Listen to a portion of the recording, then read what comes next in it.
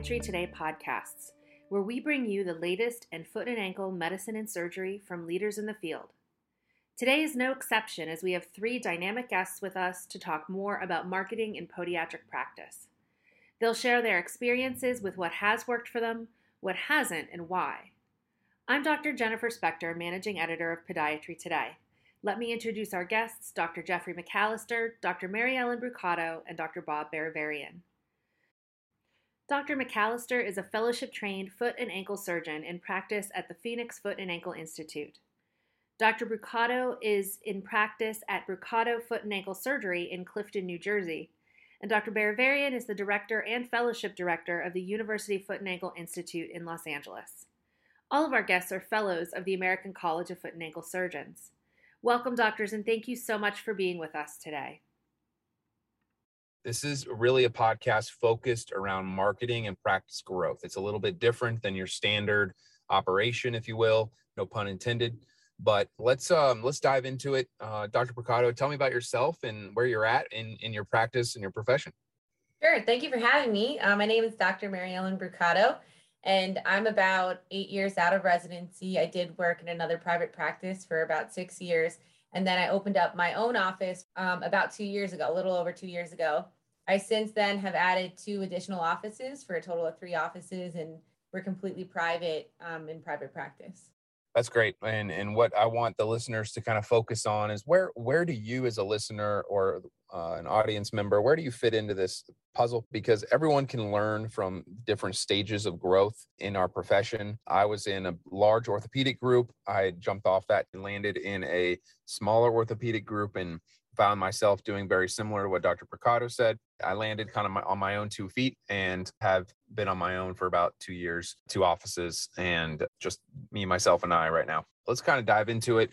Mary Ellen, what has been your experience in the realm of, I call it hard marketing and soft marketing. So hard marketing, meaning door to door, face to face. Where do you win in that space? And then where do you win on the digital side or soft marketing? And that's how I like to think of it too, organize it by either like digital versus print versus going out and walking around and doing that kind of like, out in the community type marketing. Yeah. For sure, we do a lot of online digital marketing that can involve SEO, which is organic Google searches. We also do paid Google ads as well with targeted campaigns. We will campaign for minimally invasive bunion surgery or wound care, whatever we're going for at that time period or that quarter. And that does really, really well. Some people will hire different companies like Patient Pop or ZocDoc to do that kind of stuff for you. When I started, I actually, it was just me and like 3 employees. So I just took classes online on how to do Google ads. And I actually wrote my own Google ads. So I had the experience behind it to understand it. So then when it came time for me to hire a company, I knew what I was talking about, at least a little bit. So I could tell if they knew what they were talking about and how they could help me. That's been really helpful as far as the digital marketing. What did you change going into your own box and setup? Was it just the control of it? Was it, were you actually doing ads? What changed from that old practice into those audience members that are thinking about going on their own? They're scared. They're afraid to dip their toes in the water. What changed? Like, what were you able to do that you weren't doing before? Yeah, and that's the best part about opening up your own shop. As you probably know, you can really zero in your marketing campaigns to what you really want to do. I really want to do surgery. So I really zero in on my minimally invasive bunion ads or my Lapidus ads or ankle arthroscopy or, stuff like that. So you can build your practice from what you want to be. For example, if you don't want to cut nails all day, then you're not going to market. For me, I didn't want to see patients like that. I don't really like to market to older people except if they have wounds. And that's just me. And I'm not saying that's bad, but so I was able to really control from day one who I wanted to target and bring into my practice. And then that's the type of patients you start out seeing. And that's how your business grows. And you continue to see more of that, what you're doing. So that was a really, really nice for me. You get to pick really what patient populations you want to deal with, whether it be blue collar or white collar, where you set up your practice, really, you can zero in on that too. So that I love having the control of it, and you can really dial it in to control it. even way more than you think that you could. Definitely. And that's exactly what I experienced as well. In big box orthopedics, you're basically marketing for them, not you. And so if your online presence only spits out or spells large orthopedics, then that's what people are going to recognize. They're not going to recognize Dr. Mary Ellen Rucado, specialist, foot and ankle, blah, blah, blah. They're just going to recognize Blanket Orthopedics, which is good and bad, but being on your own, or at least in a smaller group, allows you to be more versatile. And that's what I really want the listeners to realize, like exactly what you said, is that you can turn the switch on and off. You can put dollars here and cents here based on how much you want to spend on marketing. Most people say about 10%. Dr. Baravarian would probably be a good person to ask, but per month, 10% towards marketing is a fair market value, I think, for how much most people should be spending on marketing. I think a lot of people don't spend money on marketing because they think it's a waste of time. They think that grandma's going to tell grandma and she's going to tell her friends. Now, I do think that's very important, but it's too old school for the train of thought that we need to be in right now. Keep bringing up this Patient Pop thing. Tell me what that's about. Oh, I actually don't use Patient Pop. I just know a lot of my friends, they really like it. They use it for reputation management, website, and stuff like that. Yep. So you use Patient Pop? I actually do. That's why I thought. Okay, yeah. You could speak on it more than I could. Oh, yeah, I love it, actually. It is I don't work for them or do anything for them, but I do think that they're a great avenue for a young practitioner opening up their own, putting up their own shingle, because they do own the website per se, but they have a full onslaught they have the capability to change literally a page for you on a dime. And it takes nothing more than an email. Their support staff is awesome. So just a plug for them, because they really work hard on my site. And I really am kind of proud of it, to be honest with you. But it allows patients to make, online appointments. It allows all the versatility that you want. It also sends out another thing that we can talk about. You just said the reputation management. It also sends out a email 3 hours after they leave to let them know, hey, write a Google review about Dr. McAllister and his team. More importantly, that's what matters to me, is making our visits appropriate and getting patients back on their feet and all that good stuff. But what drives the reputation and what drives the marketing, if that's what we're talking about, is the Google reviews, more so than Health Grades. And if I had to rank it, Google, Health Grades, Yelp is down third or fourth to me. Besides, you mentioned another thing called ZocDoc. Tell them what that is. So I use ZocDoc it's a plug I put on my website that allows patients to make online appointments, which you mentioned. That is really important because a lot of patients, especially younger ones, they don't want to talk to somebody to make an appointment. They love just clicking on the website and making an appointment directly. So I use ZocDoc for that application. And it's also a website that patients go to look for doctors. And not only can you put yourself on there as a podiatrist, as a surgeon, you can also pay to sponsor yourself. So when someone searches in your area, you can be at the top. So it's just another way to bring new patients in the door. How does that work with, so I was on it for a little while and it was just a subscription, and they've changed their payment methodology. Has it been worth it? They keep changing it, honestly, but right now it's like a yearly annual fee, and then it's $35 per patient. Unfortunately, really? Unfortunately, even if they cancel, you still have to pay the $35. If they come through your website, it tracks it, you're not charged. If it's a repeat patient, you're not charged. It's only new patients that they got you from ZocDoc's website. So I think it's really fair. And we keep track of all that. And that's something that I definitely wanted to bring up, is keeping track of where all your new patients are coming from. So you can figure out two things. One is the ROI, which is return on investment. So how much are you getting from these patients versus how much are you spending to get them? And customer acquisition costs. How much are you spending to get a new patient in your door? And it's going to vary from what you're using, whether it be Google versus ZocDoc versus, say, postcards or newspaper. So you always want to keep track of that. If you're spending any money in marketing, you should know where every dollar is going. Correct. Yeah, I think I do another part of this is blogging. So you can keep your name at the top of the list, if you will, on page number 1.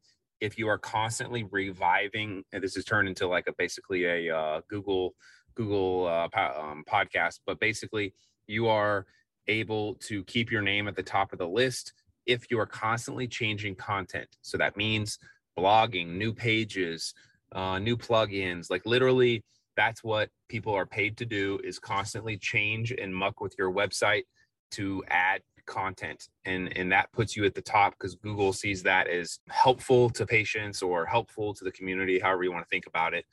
And so that's what I pay for a blogger, basically, to do.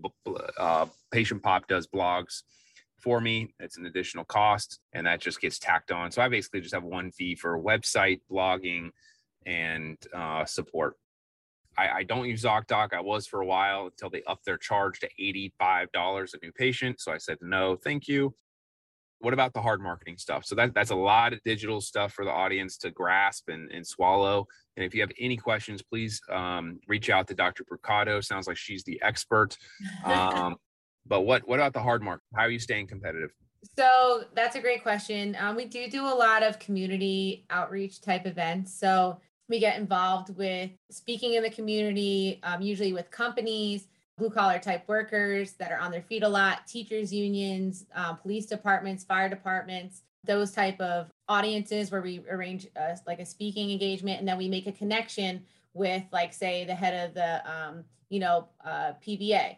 And then we make that connection and then we work with them. And then, in my town where I practice, if a cop gets hurt on the job, they'll call me and be like, hey, doc, can we bring this guy in like today? I'm like, sure. So it's all about making the personal connections when you're going out and doing these events. It's not just, I'm going to show up and do a lecture and people are going to think that I knocked out that heel pain lecture. It's really your personal connections with the people. So I do a lot of that stuff that I wouldn't recommend doing like that. It's like Rotaries, like senior centered lectures and stuff.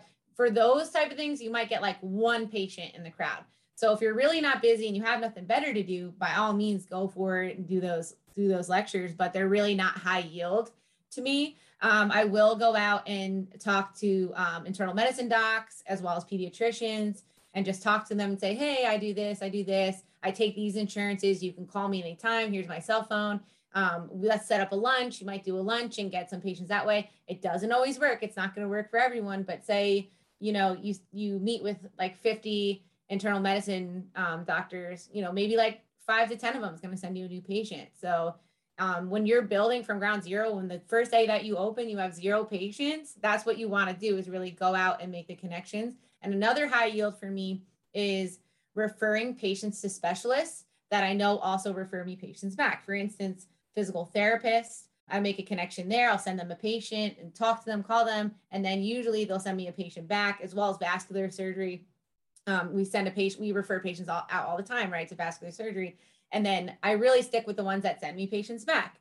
And there's just, we just work together to refer patients back and forth to each other, which is nice. So if I send like a vascular surgeon 5 patients and they haven't sent me any patients, then I really stop referring to them because they're not sending me any patients back. And whether that's right or wrong, I just like that type of relationship. And that's just the way to build that. And another thing, Jeff, you brought up to me a couple of years ago at a ACFAS meeting was actually marketing to other podiatrists. And like, you really got me thinking. And we actually made some calls to other podiatry practices in the area that we knew didn't do surgery. They were telling patients, oh no, I don't do this surgery. We don't do this surgery. We called them up and said, hey, if you have any patients that need surgery, like send them our way. We'll send them right back to you. We're not going to steal them. So I actually got that idea from you. So good job on that. Awesome. Yeah, I would second like my top. I agree with everything you said, except I'm not a big internist or PCP guy. My thought process is that they're going to send me toenails or maybe a wound. So most PCPs don't know what ankle arthritis is. Most PCPs know what a fracture is or something kind of like that. So urgent cares, I know you market to them, I'm assuming. So urgent cares, PT, other DPMs, chiros, lawyers, work comp attorneys. I do a decent amount of work comp that it does definitely like a mix that you don't want to base your practice on, but it is a nice source of revenue that can be very helpful. kind of diversifying. I think that's kind of what we're trying to say here, Dr. Bricado and I, is that if you diversify, if you spend your money across the board on marketing, not just soft or digital stuff that month, but definitely spend some time. And it may be your time at lunch and that extra hour, that is also money spent, right? So that 12 to 2 that you have to take off, or 11:30 to 2 to go talk to a group of physical therapists, that definitely takes time. What really makes sense is other people that touch the foot, because they are able to also diagnose something and typically able to tell whether it's surgical or not, if we're talking about this kind of surgical stuff.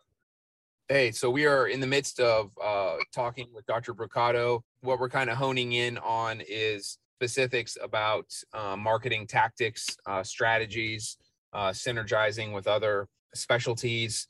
And, you know, we're young guns, and we don't have the 15 years of experience or whatnot as you do in 20 offices, et cetera.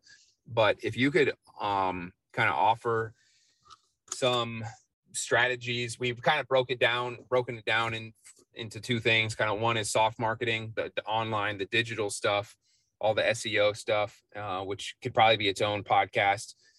And then the hard stuff, the actual lectures, the door-to-door stuff, the face-to-face stuff.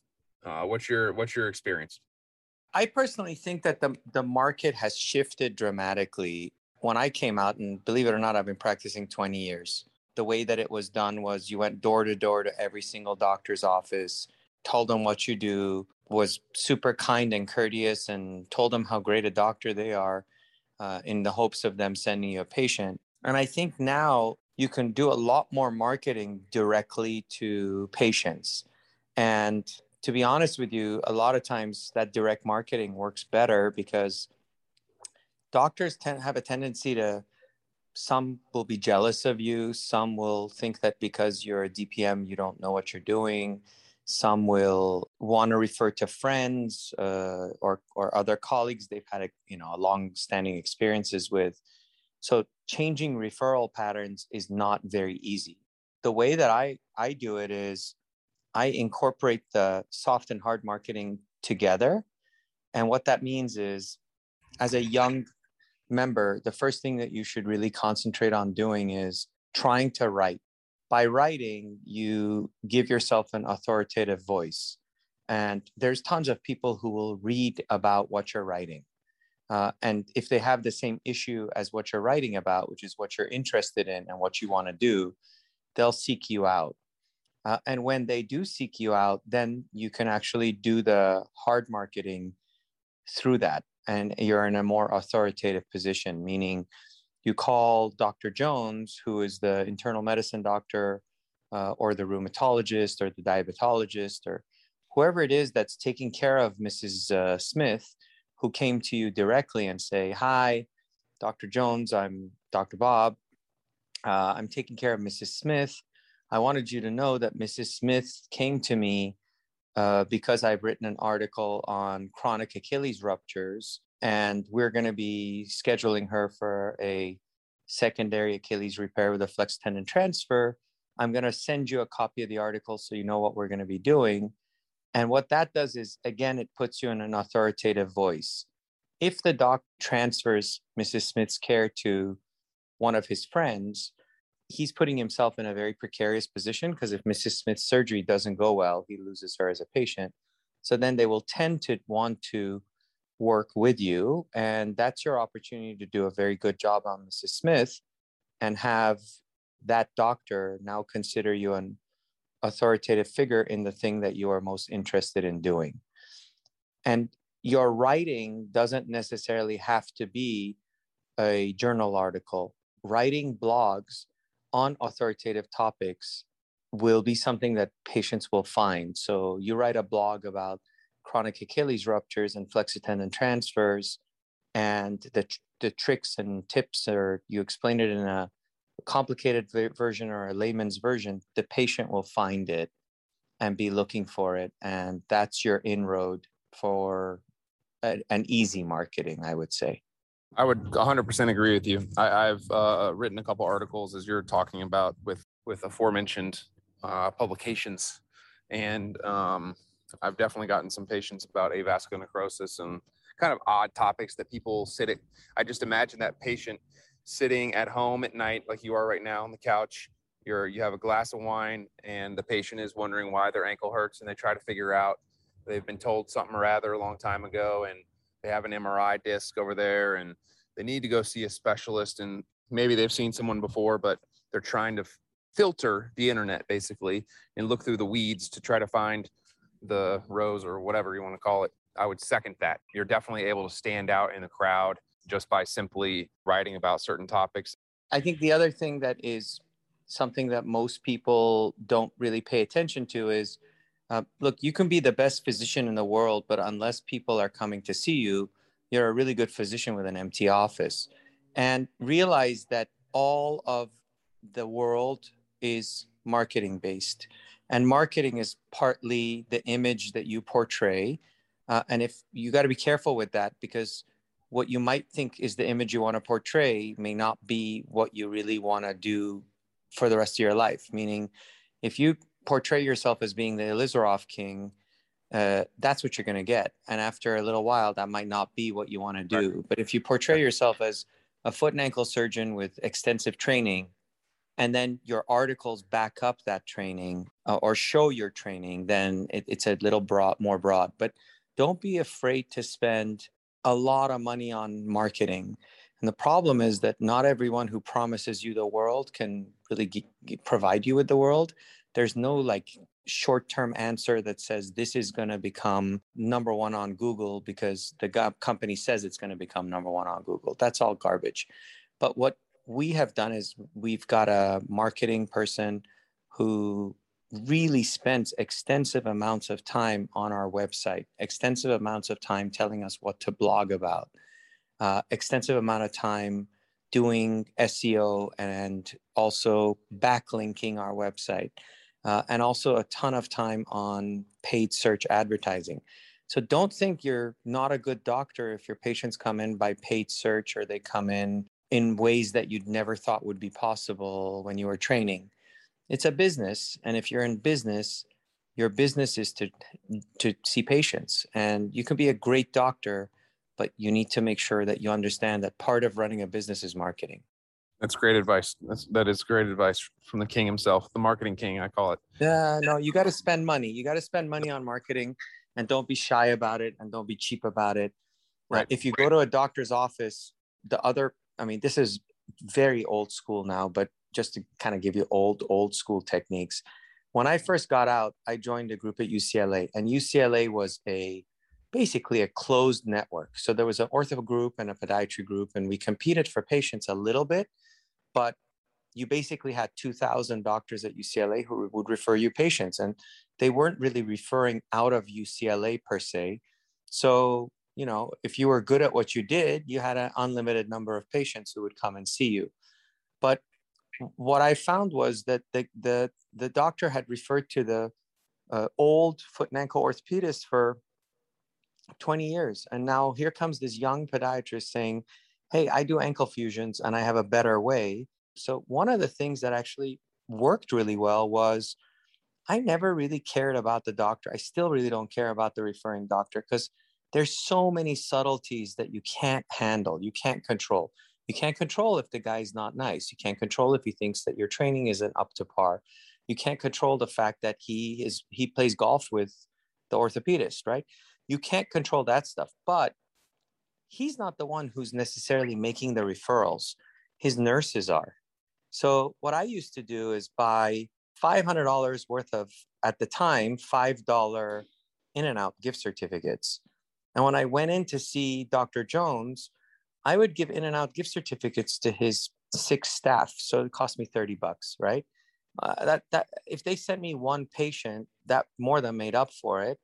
And you're going to spend $30 to get a patient off the internet.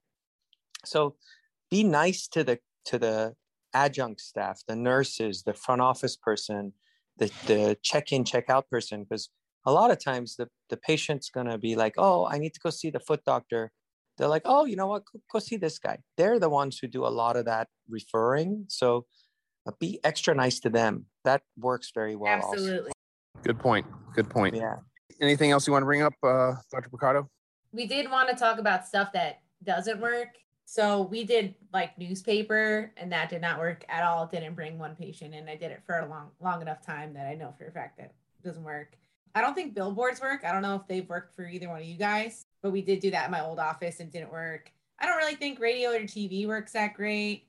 And like, I don't think internal marketing works that great. In my old office, we used to cold call like old patients all the time and like be like, hey, how's your feet? Come on in, or send postcards every month. And I don't do any of that. I don't do any internal marketing. And I haven't seen any negative effects from that. So I don't really believe in that being that powerful versus all the other stuff we talked about earlier. I learned something from Lowell Weil that I think if you're going to do it, and there was a guy who was in my residency program at Pittsburgh who was just crazy busy. And I once asked him how he does it. And Lowell does the same thing based on what his dad used to do. So if Mrs. Jones comes and sees you, Lowell will write a handwritten note saying, Mrs. Jones, it was so great meeting you today. I look forward to having you be part of our care, and I look forward to taking care of you. So that note goes to Mrs. Jones. But he also sends a note referring person, right? So if Mrs. Smith referred Mrs. Jones, he sends a note to Mrs. Smith saying, Mrs. Smith, you referred Mrs. Jones. Trusting us is just so amazing. I really appreciate it. Here's a latte on us. And he puts in a $10 Starbucks card. We did that. Yeah, we do that. Yeah. Mm-hmm. That works nicely. I think that is it makes everybody feel good. First of all, the patient who's coming to see you says, wow, I can't believe they wrote me a handwritten note. And the person who is getting a note and a Starbucks card is like, wow, I can't believe they actually thanked me for referring this patient. And it makes them excited to refer more patients. I think it's great to do when you're younger or you're building a practice. I think once you build a practice, you probably won't do it, or maybe the way to do it is to have a pre-written note that you just sign the bottom of and have the staff send them out, and you don't have to sit there writing notes. But I do think that's really good. I think billboards and newspaper and stuff are incredibly difficult. It's really just about like people seeing enough of you to make it be where they remember you. Maybe that's the best way. Like if you see a billboard in a geographic area, you say, oh, you know what? I need a foot doctor. Oh, that I remember that billboard, but it's got to be cheesy and it's got to be very catchy. And so I don't really think it's for most of the professionals. Yeah, I don't think they work that well. Lastly, I wanted to mention that, I just started 2 years ago, basically in private practice. And one thing that I felt that was decently important was open house. It sounds kind of silly or whatnot, but I think being able to get some kind of higher level community members in under one roof at one time, again, it's FaceTime. It's how many times can you like insert your name into their brain, hopefully 7 times, and that gets their attention. But an open house kind of thanks the community. You can do it every kind of couple years to thank the community, and especially if you have multiple offices, then it can kind of bring some of your referring docs together at once for wine and cheese or whatever.